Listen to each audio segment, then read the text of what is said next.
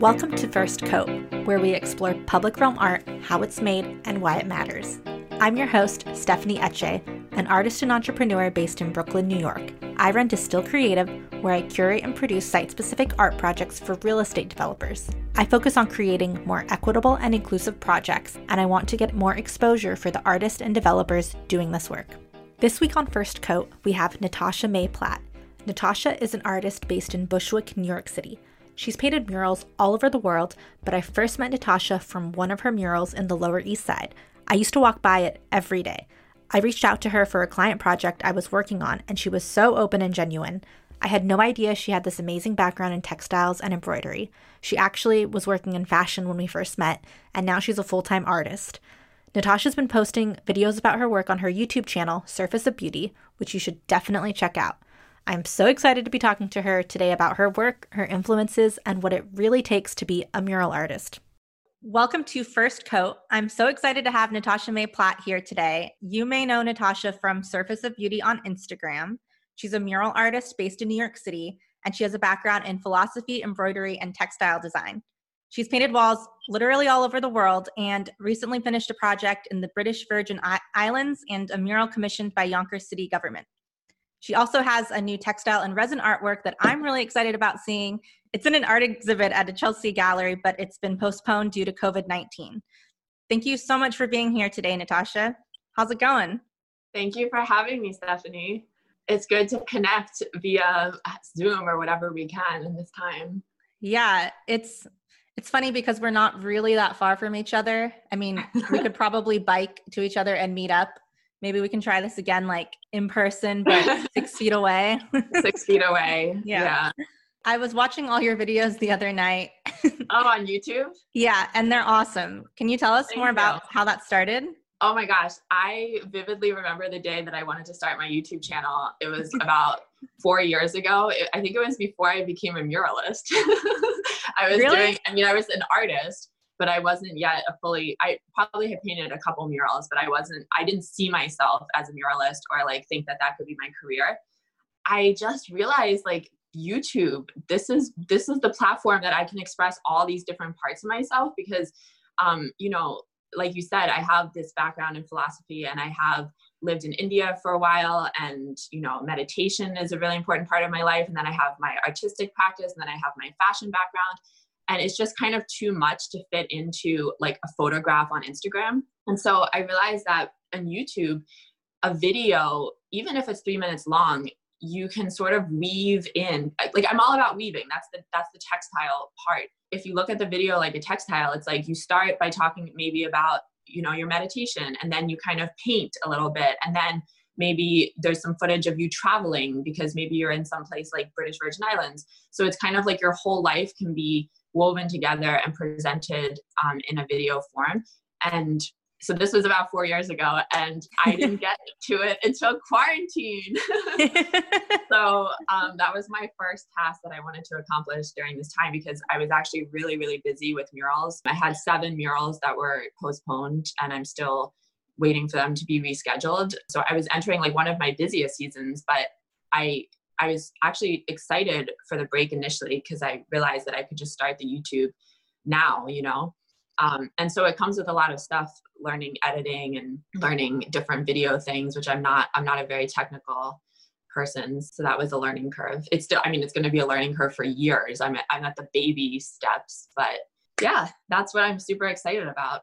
That's really great to hear. You saw some limitations in the current world of social media. And I think Instagram really tries to put people in a box. You can only post these types of things on this feed and these types of things on this feed. And the way you've incorporated video into your practice is really interesting because I totally agree. Like you're able to put different parts of yourself and still use it on Instagram, but you also have like all this other stuff going on. It makes sense. I think it helps people get to know more about you. Good job. Thank you. Thank you. My next video that I'm going to be shooting this weekend is going to be really me talking about my meditation and also how to manifest like sort of the life that you want and money and abundance in art.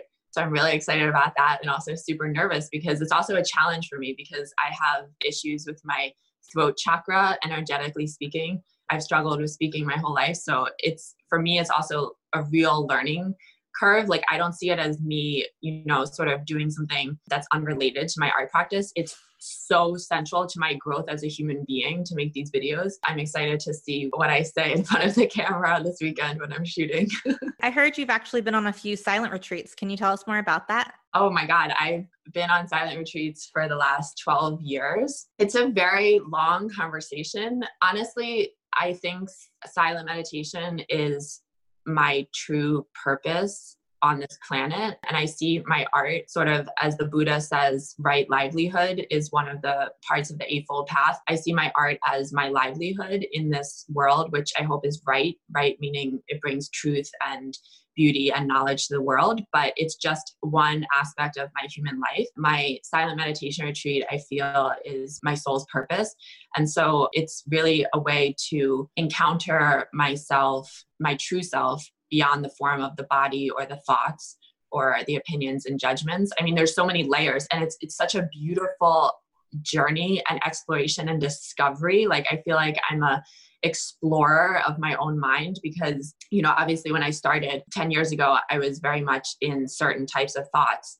And then I see those thoughts naturally changing. Like, I don't change my thoughts. I don't judge my thoughts, but they change on their own. And then it becomes so beautiful and mysterious. I mean, it doesn't happen quickly. It's been years, but you really see yourself as this sort of thing that's unfolding on its own and you're observing it to really experience that. And that's like a flower. So that leads back to why I paint flowers. It's this unfolding, which happens in its own time. And I really have experience watching that. And I know it's just the beginning. That's what's so exciting, is that I know there's so much more that is going to unfold. It's amazing to be able to touch that space in this life and not just, be working and consuming and, having pleasure. Pleasure is amazing, but there's so much deeper wisdom to be had. So in this last year, especially, I've just experienced a huge shift in my meditation practice, and it's been amazing. Is there anything that you'd recommend to someone who wanted to start with silent retreats or meditation in general? Yeah, well, I practice Sudarshan Kriya, which is a breathing-based technique, and it's through the Art of Living. So that really works for me. I've tried so many different meditation techniques. Art of Living was one of the ones that I tried at the beginning, and then I sort of deviated away and did other things and sort of came back and went away.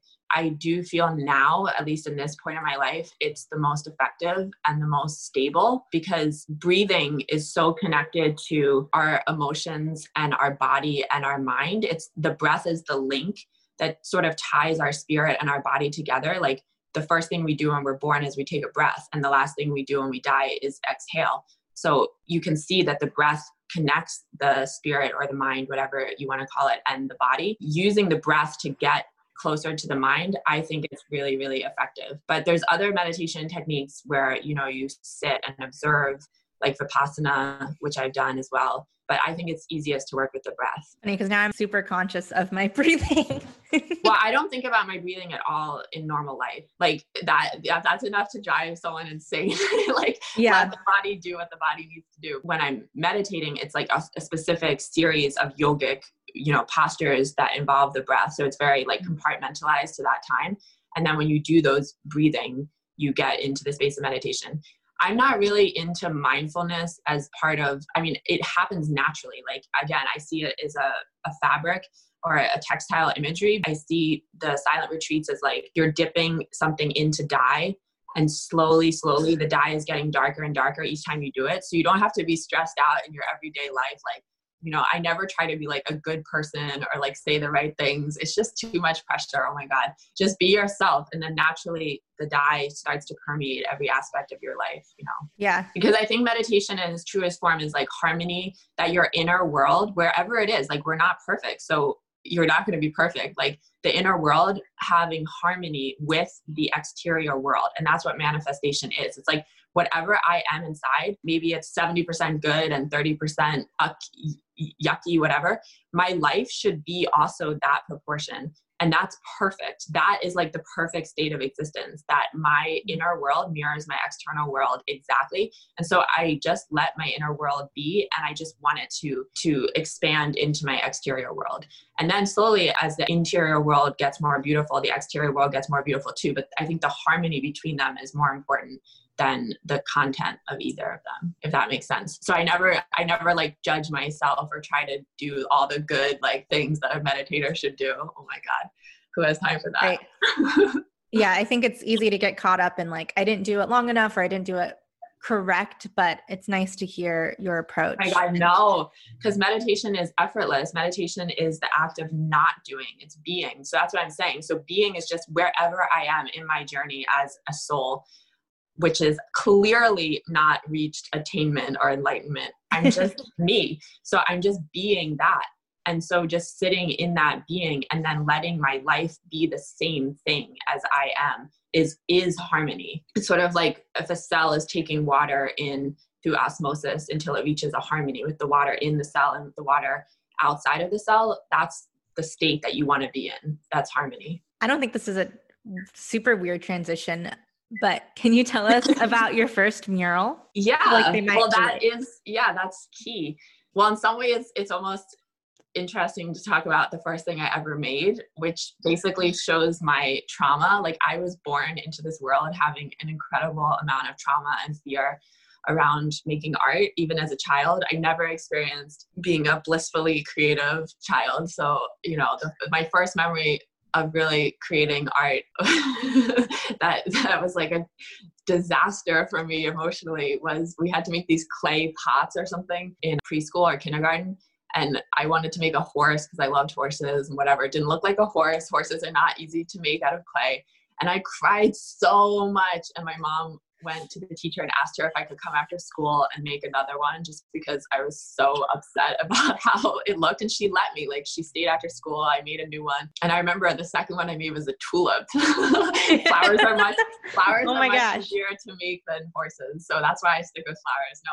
But so there was a lot of trauma and fear that went through my whole life. And I sort of dabbled in art and then pulled back and dabbled and pulled back. And when I painted my first mural, back to your question, was really coming out of 3 to 4 years of fear and searching and trying to create, but not really finding my way. And I was doing a lot of stuff like face painting and different things to try and just loosen I was working in fashion as my job during that time. But, and then I suddenly had the idea that I wanted to paint a mural, and it was destiny. It was like doors opened because I went on Craigslist, my go-to for everything I need or want in my life. And there was a mural opportunity, and I wrote to them and they replied to me. It was just meant to be, looking back, because there are not very many murals advertised on Craigslist. So the fact that I had the idea to paint a mural and I found it the same day and I was accepted the same day, and it just, the mural was done like 2 days later. Wow. And they asked me back for another one. And since then I've painted like 4 more murals for them. They're a restaurant. They've expanded as a chain. So we started together and we grew together, and it was a beautiful experience. And then it was pretty effortless from there, but it's just the right time. I went through years of nothing working out. So what's your relationship with textiles and how does it influence your work? So I started as a textile designer. I worked in textiles for 8 years, and I lived in India for 3 of those years, and it's everything. Like, I didn't go to art school or design school. So learning about color, form, composition, symmetry, I learned completely through a textile lens. And it really, really influences how I create my murals. Even simple things, like I notice some artists will cut off a leaf, for example, if like their composition is finished and the leaf is close to the edge of the wall, they'll just cut it off. I never cut off any elements because that's like a sin of high-end fashion. You should have like every element. It's called placement prints. You should have every element whole for all the different parts of the fabric that construct the dress. So I'm very conscious about things like that. And then also the way that I balance color and balance form and balance large and small objects is very much from like a textile design perspective. And layering and also my approach to making murals. I'm not hesitant at all to hire assistants and have other hands working, because I come from a background where making a single embroidered dress, hand embroidery, takes 65 people to make it. So there's no concept of like only one person's hand is pure enough to make this design. It's like we give them the design and they all work together to create and realize this design. And I see my murals as the same way. It's like, I know what the design is, but I can have infinite number of hands helping me to create that. So anyway, so there's a lot of like conceptual things about textiles that I've taken, but also I have this textile practice. Is my studio practice where I work with fibers, and it's more a pure experience of texture and form and color. And that's the piece you were mentioning that's going to be in a group show in Chelsea.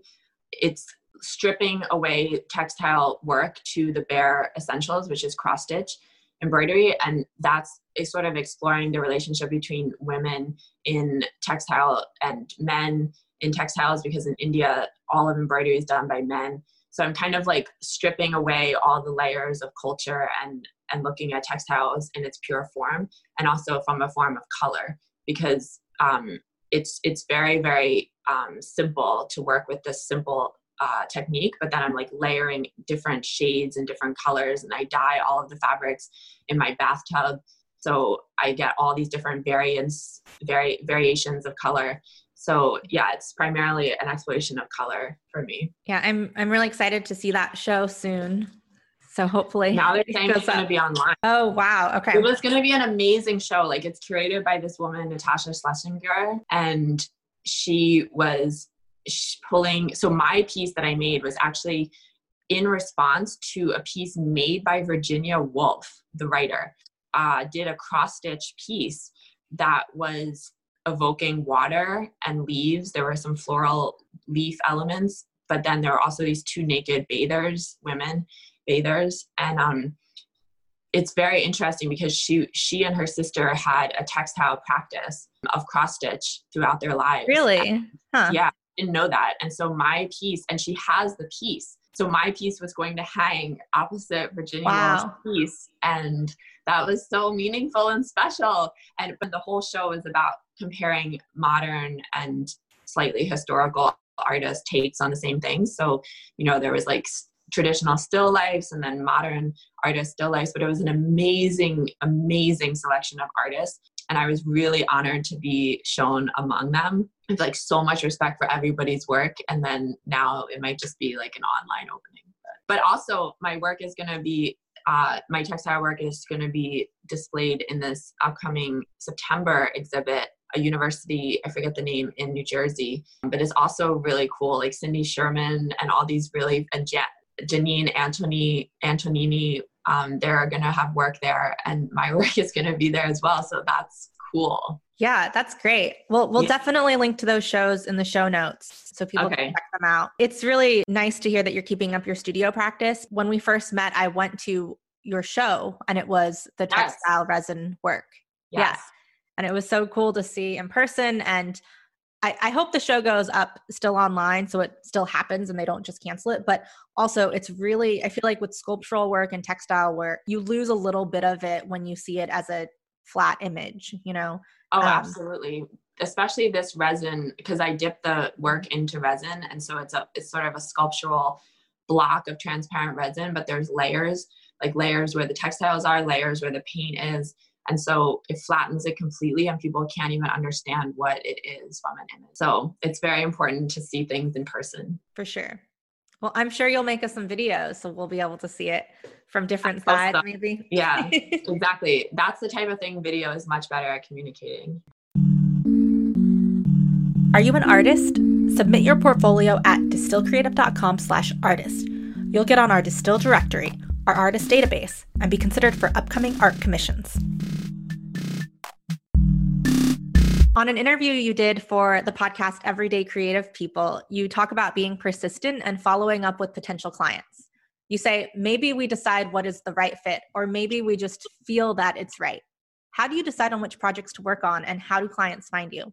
This is so interesting. I remember vividly that podcast. That was the first podcast I was ever on. I can't believe you found that. Good research. What point in my life was I? I was really just starting and I wasn't a full-time artist yet. And I have a very different approach now, which I've consciously changed. And so my approach, I think I don't think a lot of people do this, but maybe they do. But by nature, I'm a go-getter. I like, want to follow up with everyone. Like, I don't forget things. I send everyone reminder emails, but I've completely stopped doing that. My attitude now is I'm open. So my favorite quote from the Ashtavakra Gita, which is a Hindu text, is whatever comes, let it come.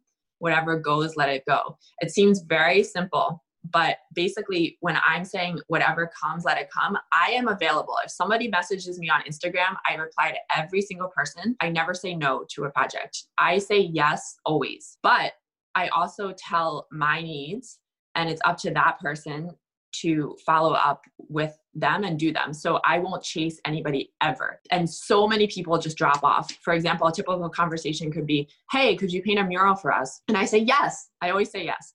It doesn't matter where, it doesn't matter what, no project is too small. And then they say, okay, how much would it be? And what's the process? And then I say, send me photographs of the space. But usually my walls start at $3,000. That's my price now for a single wall. They may never contact me again. And I'm never going to follow up and say, hey, how is the thing? Like, did you get a chance to send the photos? Sometimes they'll send me photos like 6 months later.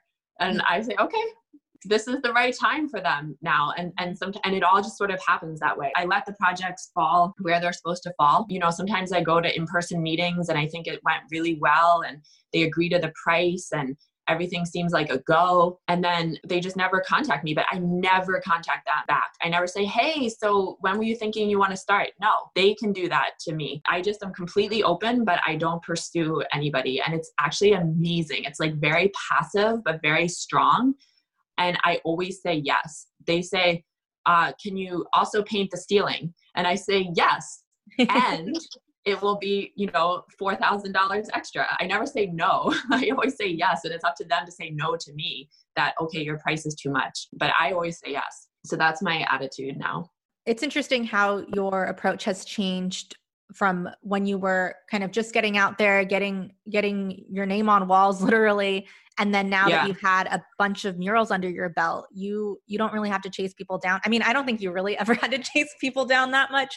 I think it's a good place to be and a good way to go about things generally. And as a curator, and when I'm looking for artists for projects, like I'm the one trying to get the artist to do something, So like right. I'm going to be emailing them or calling them. I mean, I don't call people usually. I'm emailing them to get more information, to figure out how much it would cost, get them the information they need, see what they need. And when artists don't respond to me, it's like, okay, they're just not interested.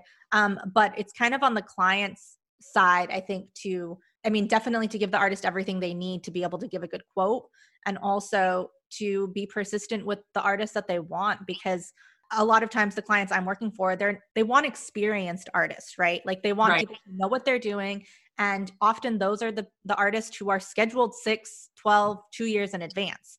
So if I'm not like on top of tracking them down, I might not ever hear from them. And I don't want to say that when people follow up or check in on me, I never consider anyone like desperate or anything like that. But I do think that the way in which an artist interacts with me when I'm reaching out to them, it does kind of show how in demand they are, or how experienced they are. If they're like, yeah, I can start next week, and I haven't given them a budget or a contract. When an artist starts working on projects without a contract, it really bothers me. And I always have to be like, please don't do any work. Like, we don't have a contract for this. As you know, like projects fall through all the time. Yeah. And it's not anyone's fault usually. I mean, sometimes it's the developer's fault in maybe thinking they had something that they didn't. Sometimes the artist has other things that they need to work on that they can't do this project. Yeah. Sometimes I've had artists where they're working on work without any email confirmation or contract. And it's really sad for me, because we can't pay artists when they're doing work that wasn't contracted, especially when I'm working for a client, right? Like they're paying me, I'm paying them. There's this whole like thing. So right. Yeah. How would you describe your favorite client? Well, I mean, my most important earliest client who believed in me and gave me a chance is Yumi Kim. And it's just so easy to work with them because I've kept my prices low for them. I've raised them slightly, but I just really appreciate what they've done for me. And so we have this very balanced, chill relationship where they are like, okay, paint the wall. They Venmo me. I don't even see them. It's like, it's not a high pressure thing, but it's my most important mural in some ways because it's of its popularity in Instagram and its location. And also the fact that I can change it every 6 months, and they support that and they believe in that and they're consistent with that. A lot of clients say, oh, we love that model. We want you to paint a mural every 6 months, but they get too busy or distracted. But Yumi Kim is like clockwork. Because they're a fashion company, so they understand seasons. So it's very tied to when their spring collection comes in. They're like, contact Natasha. It just works effortlessly. I think I've painted 7 or 8 versions. I have to go back and count. Wow. At this point, yeah, it's at least that many. I actually lost some of my old murals in this hard drive failure that I had. So I don't have records of all of them, but because I started it really at the beginning. So I lost a few of the earliest ones. But it's a very trusting, I feel that Yumi Kim, well, the woman's name is Kim, but the brand Yumi Kim has the same sort of like open relationship to the world that I do, which is why they believed in me in the beginning. Yeah, they just accept, oh, she wants to paint a mural. We'll let her paint a mural. And then they just continue it. And I love that type of relationship. And I have no contract with them. So I have 2 sides of my personality. I don't like contracts because I think that contracts can be, overturned and then you're going to go to court. And it's like, are you really going to spend this money to, fight out this contract? Of course, with large projects where there's insurance, and for example, the city of Yonkers, it was like a 52-page contract. Oh my God. And I get that. And that's to be expected when you're dealing with any kind of organization, bureaucratic organization. But if it's a small business or a person, an individual, I never write contracts because I believe in trust and I trust them. There are many clients, like I said, who I never follow through on the project with, and they are the untrustworthy people.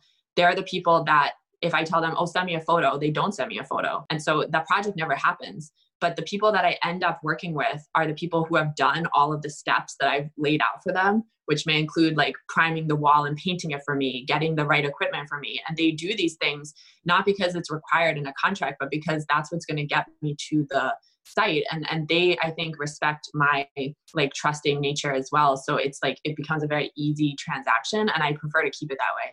That's how I've done it so far. It's sort of like a revolutionary advice. Like, people always say, yeah, fight for your rights, have a contract.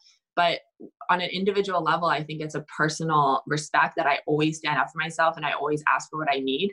And so I believe that they will pay me, and they always do. I mean, they always love my work so much. Sometimes they give me extra, like really.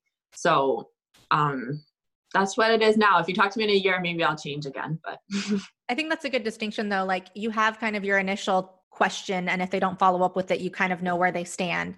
And then depending on if they're an individual or a small business versus like a government entity or a big developer, those are just 2 different ballgames. And I imagine the budgets are also very different. Sometimes, but you'd be surprised. I was paid like $8,000 for like a small business mural recently. And sometimes these government things, they could be like 6,000 or 7,000. So yeah, I mean, it can be, but it's not really about that. It's interesting. Yeah. On the client side, keeping the contract as simple as possible. That's one thing that drives me nuts with my developer clients. They have these intense contracts and I have to be like, can we just use this like 2-page thing? Like, I know you need something, but it's really intimidating, I think, for an artist. And also the reality is whoever has the most money is going to win anyway. Like you said, most, even an established artist, they still aren't going to have as much money as a huge real estate investment trust or government entities don't always have as much money right now. But at the end of the day, it's protecting the party that has the most assets. Absolutely. So yeah, I think to your point, like it doesn't always mean anything. I don't like contracts. I feel that, like you're saying, it's a lot of liability gets put back on the artist, damage to the property gets put back on the artist. Like it's a lot of things that I don't like to sign. And I'm always happy when, you know, I work with a business that they ask me if I want a contract and I'm kind of like, no. And then they're kind of like, no too. And I'm like, cool, we're on the same page. Like if something happens, we'll figure it out, because we don't have anything in writing. So because those contracts that I sign, I never feel that they protect me. In fact, they put so much blame and responsibility on me and my workers.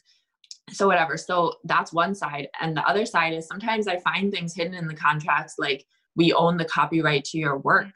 And, you know, I push back on that. And I say, that's not in the scope of the original project that we had lined out. So if you want that, yes, because I always say yes. I don't say, no, I cannot do this, but I say yes, and it will be more money. So sometimes they change the contract that way. Yeah, for sure. You should definitely be getting a lot more money if they're owning the work in any way.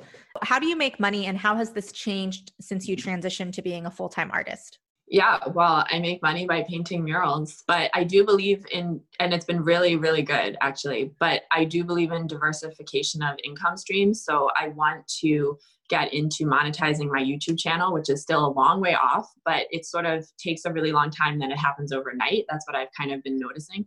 So I would love to monetize YouTube, and then also licensing. That's something I just finished my portfolio for like 2 weeks ago. Again, it was something I didn't have time to work on, but I know someone who licenses their work for all sorts of paper products. I think my work would be really, and he gets a steady income from that. So yeah, so licensing and YouTube are what I'm looking at. But so far it's been purely mural work. And I usually paint when it's normal in the world. I paint, I would say 4 to 5 murals every single month. And I sort of have to schedule my vacations in, which I really prioritize, because that's good for my body, because my body does get tired from all the repetitive motions of painting so much. It was the golden era of murals before COVID. Let's see what happens now. I mean, now I'm actually doing some digital work for example, 2 mask companies. I'm doing that's awesome. Yeah. Mm-hmm. I have to finish that. I finished one, but I have to finish the second this weekend. And then I actually was commissioned to make 4 videos for a client for their social media. So again, my video editing skills came in like right at the right time, because everybody wants video now. So maybe that's going to be what I'm looking at in the future, is like digital work and video editing. But in the past, it was all murals. I think that's really interesting, because a lot of times being a mural artist is real, like it's like a cool job, you know, but sometimes people don't talk about the physical impact it has on you. And like, you can't, I mean, you paint every day. I know you paint every day, but you can't always like paint a 10-story mural every day. Right. So you have to have that diversification in activities, and like you have your studio practice. Now you're moving into video and doing digital work, and all of those together, I think can actually help you sustain sustain your life really as an artist. Yeah. Again, like I said, I don't even see my purpose in my life as being an artist. So I prioritize my health and my mental well-being like the most. So I used to go for these Ayurvedic retreats in India for 10 days, twice a year, where they just basically massage you in hot oil for like 3 hours a day. So these types of things are very rejuvenatory for my body. Yeah, I think you do a really good job of that too, like knowing when you need to have those breaks and putting, like you said, scheduling them in early so that you're not burnt out. Mm-hmm. What advice would you give someone wanting to pursue I was going to ask a career, but I think a life like yours? Oh my God. I mean, my life is my destiny. Everybody has their own destiny. So that's why I think like meditation is the most important thing, because again, it's not looking for something or doing something or trying to be something, but it's dipping down into that deepest dive of who you are and then just letting it unfold. But it does take time. Like it really takes time. It's not like meditating. It's not about doing it long or well or correct, but it's about doing it consistently and not judging the experience. I mean, people think like, oh, I meditate so much, I don't have thoughts when I meditate. It's like, you always have thoughts when you meditate. Your mind thinks. That's what your mind does. Like your mouth chews food and talks, your mind thinks. Like you're not going to stop the nature of the mind, but it's that you don't get obsessed or captivated or entranced by those thoughts. You're just kind of like, all right, my mind is doing the mind thing. My stomach is digesting food. My blood is going through my veins. Like all of these things are happening, but sometimes we only are our thoughts. Anyway, that's a long tangent to tell that I never thought I would be a mural artist. And so it's like, I think the ease that it happened for me comes out of like many years of hardship in other careers. And some people found it very easy to become a fashion designer, right? But I wanted to be a fashion designer. And for 10 years, I was struggling and sort of, it was happening, but I was like hitting walls. So everybody has their thing, which suddenly becomes easy.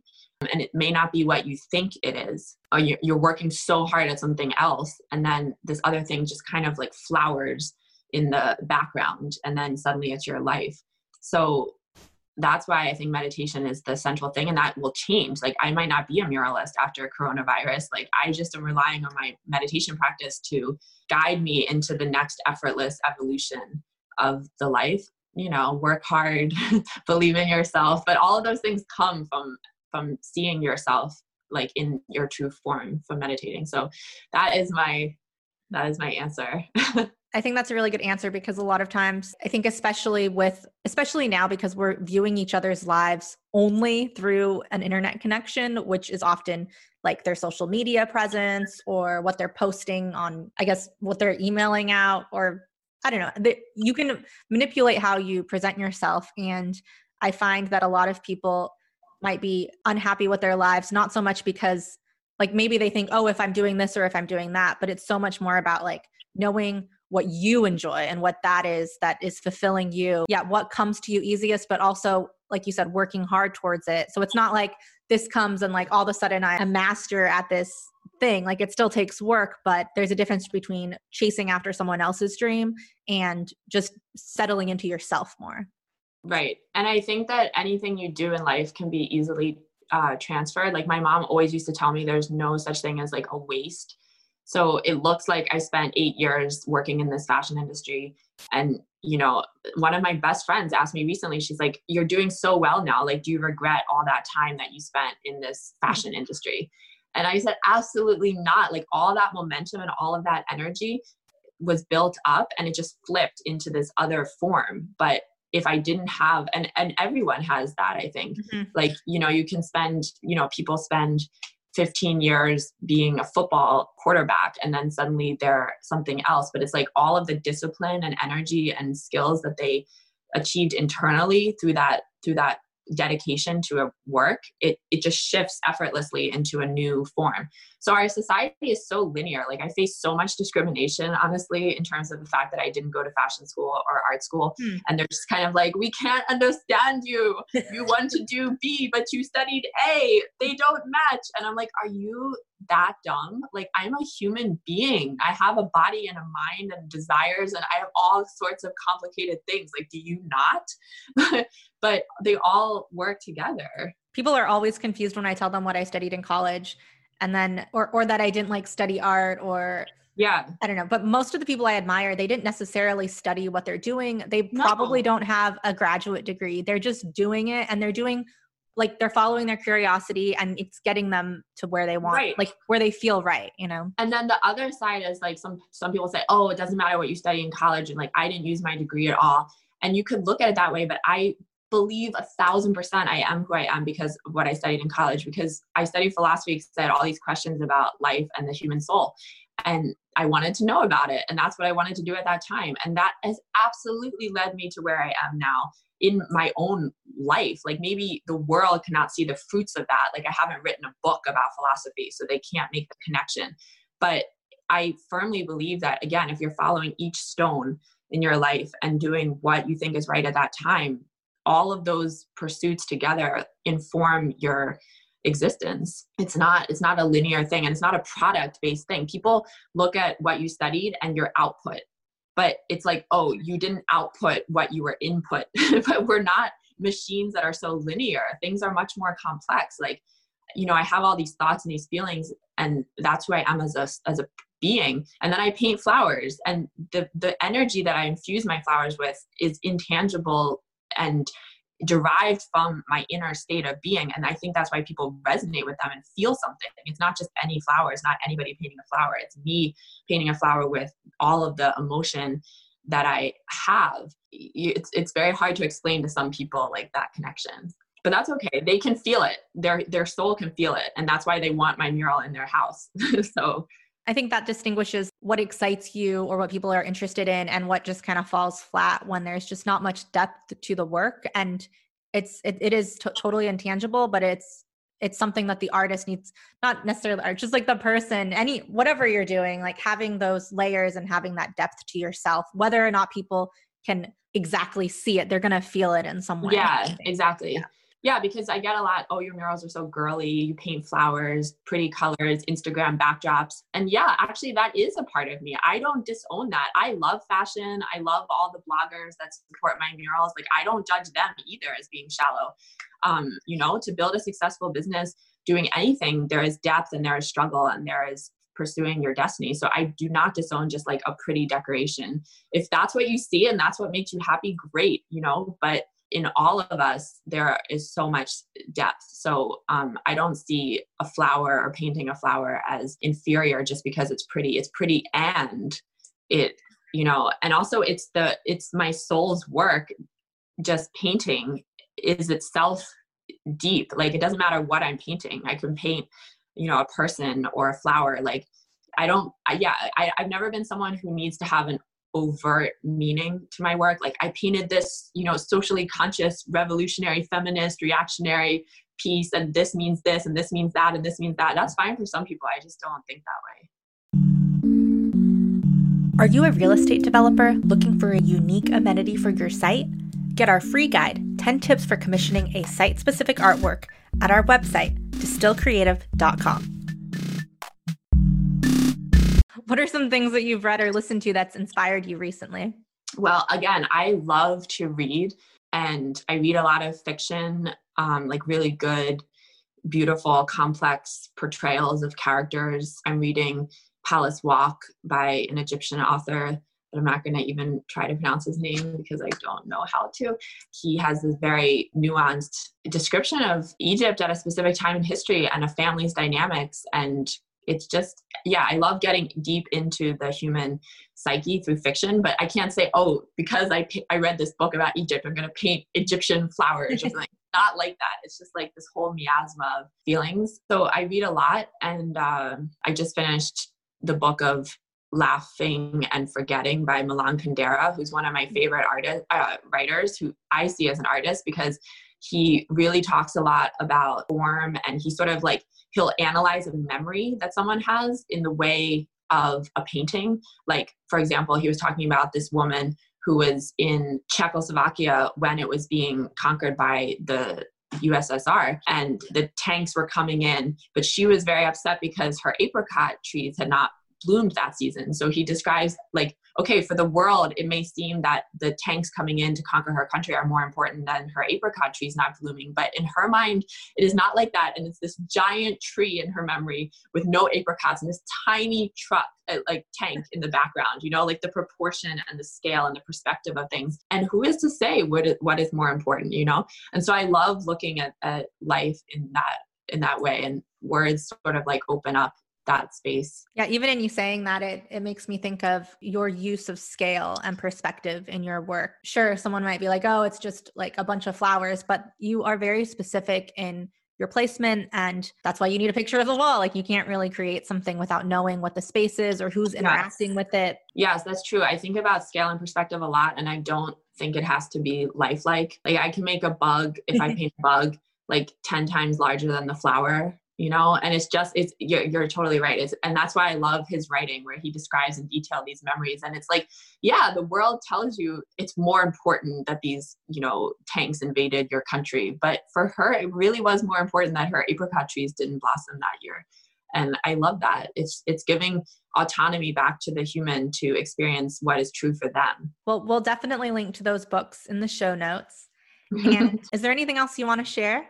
Yeah, I mean, I recently heard one more thing, which I thought was interesting. My guru actually, but it was in my silent retreat, was saying that there's 3 types of pleasure. And it's so interesting. Like, I'm looking at everything in my life like that now. And they have Sanskrit names, whatever, I won't get into it. But basically, one type of pleasure is a pleasure that has no pleasure, actually, beginning, middle, or end. So an addiction is like that. It's like you have to smoke the cigarette, but you're not like, oh my God, I feel so good right now. Like maybe sometimes, but most of the time it's just this habit that you have to do it. So this is the pleasure that has no pleasure. Then there's pleasure that you feel intense pleasure in the beginning, but then it goes downhill. So, for example, eating a bunch of cake really fast and you feel like, oh, I love this. This is so good. And then you start feeling sick, whatever. Or, a love interest, you're obsessed with this person, you can't get enough of them. And then, slowly it starts unraveling. But the third type of pleasure is the pleasure of truth, which actually takes discipline and hard work in the beginning, but leads to lasting joy in the end. So an example could be, running every day for the people that like to run. It's like, it's not easy initially to start that habit, but over time, it's like the most important thing in their lives and it continues to sustain them. And any discipline basically is like that. So, meditation is like that. Eating correctly is like that. Maybe it's not as amazingly tasteful in the beginning, but over time you feel better. Your body feels good. So I was thinking about that just in every aspect of my life and every small instance, like every single thing, like what type of pleasure am I experiencing right now? And it's very interesting.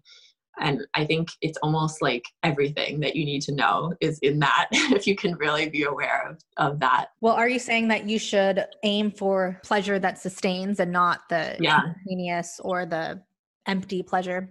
Yeah. Yeah. But again, it's like you don't change your actions really, because that creates disharmony. Like I really believe in that. It's not like, oh, I shouldn't eat the cake because it gives me the other kind of, it's like, don't overthink it. It's like, do exactly what is natural to you. But it's just like, just noticing it. You're like, oh, that's interesting.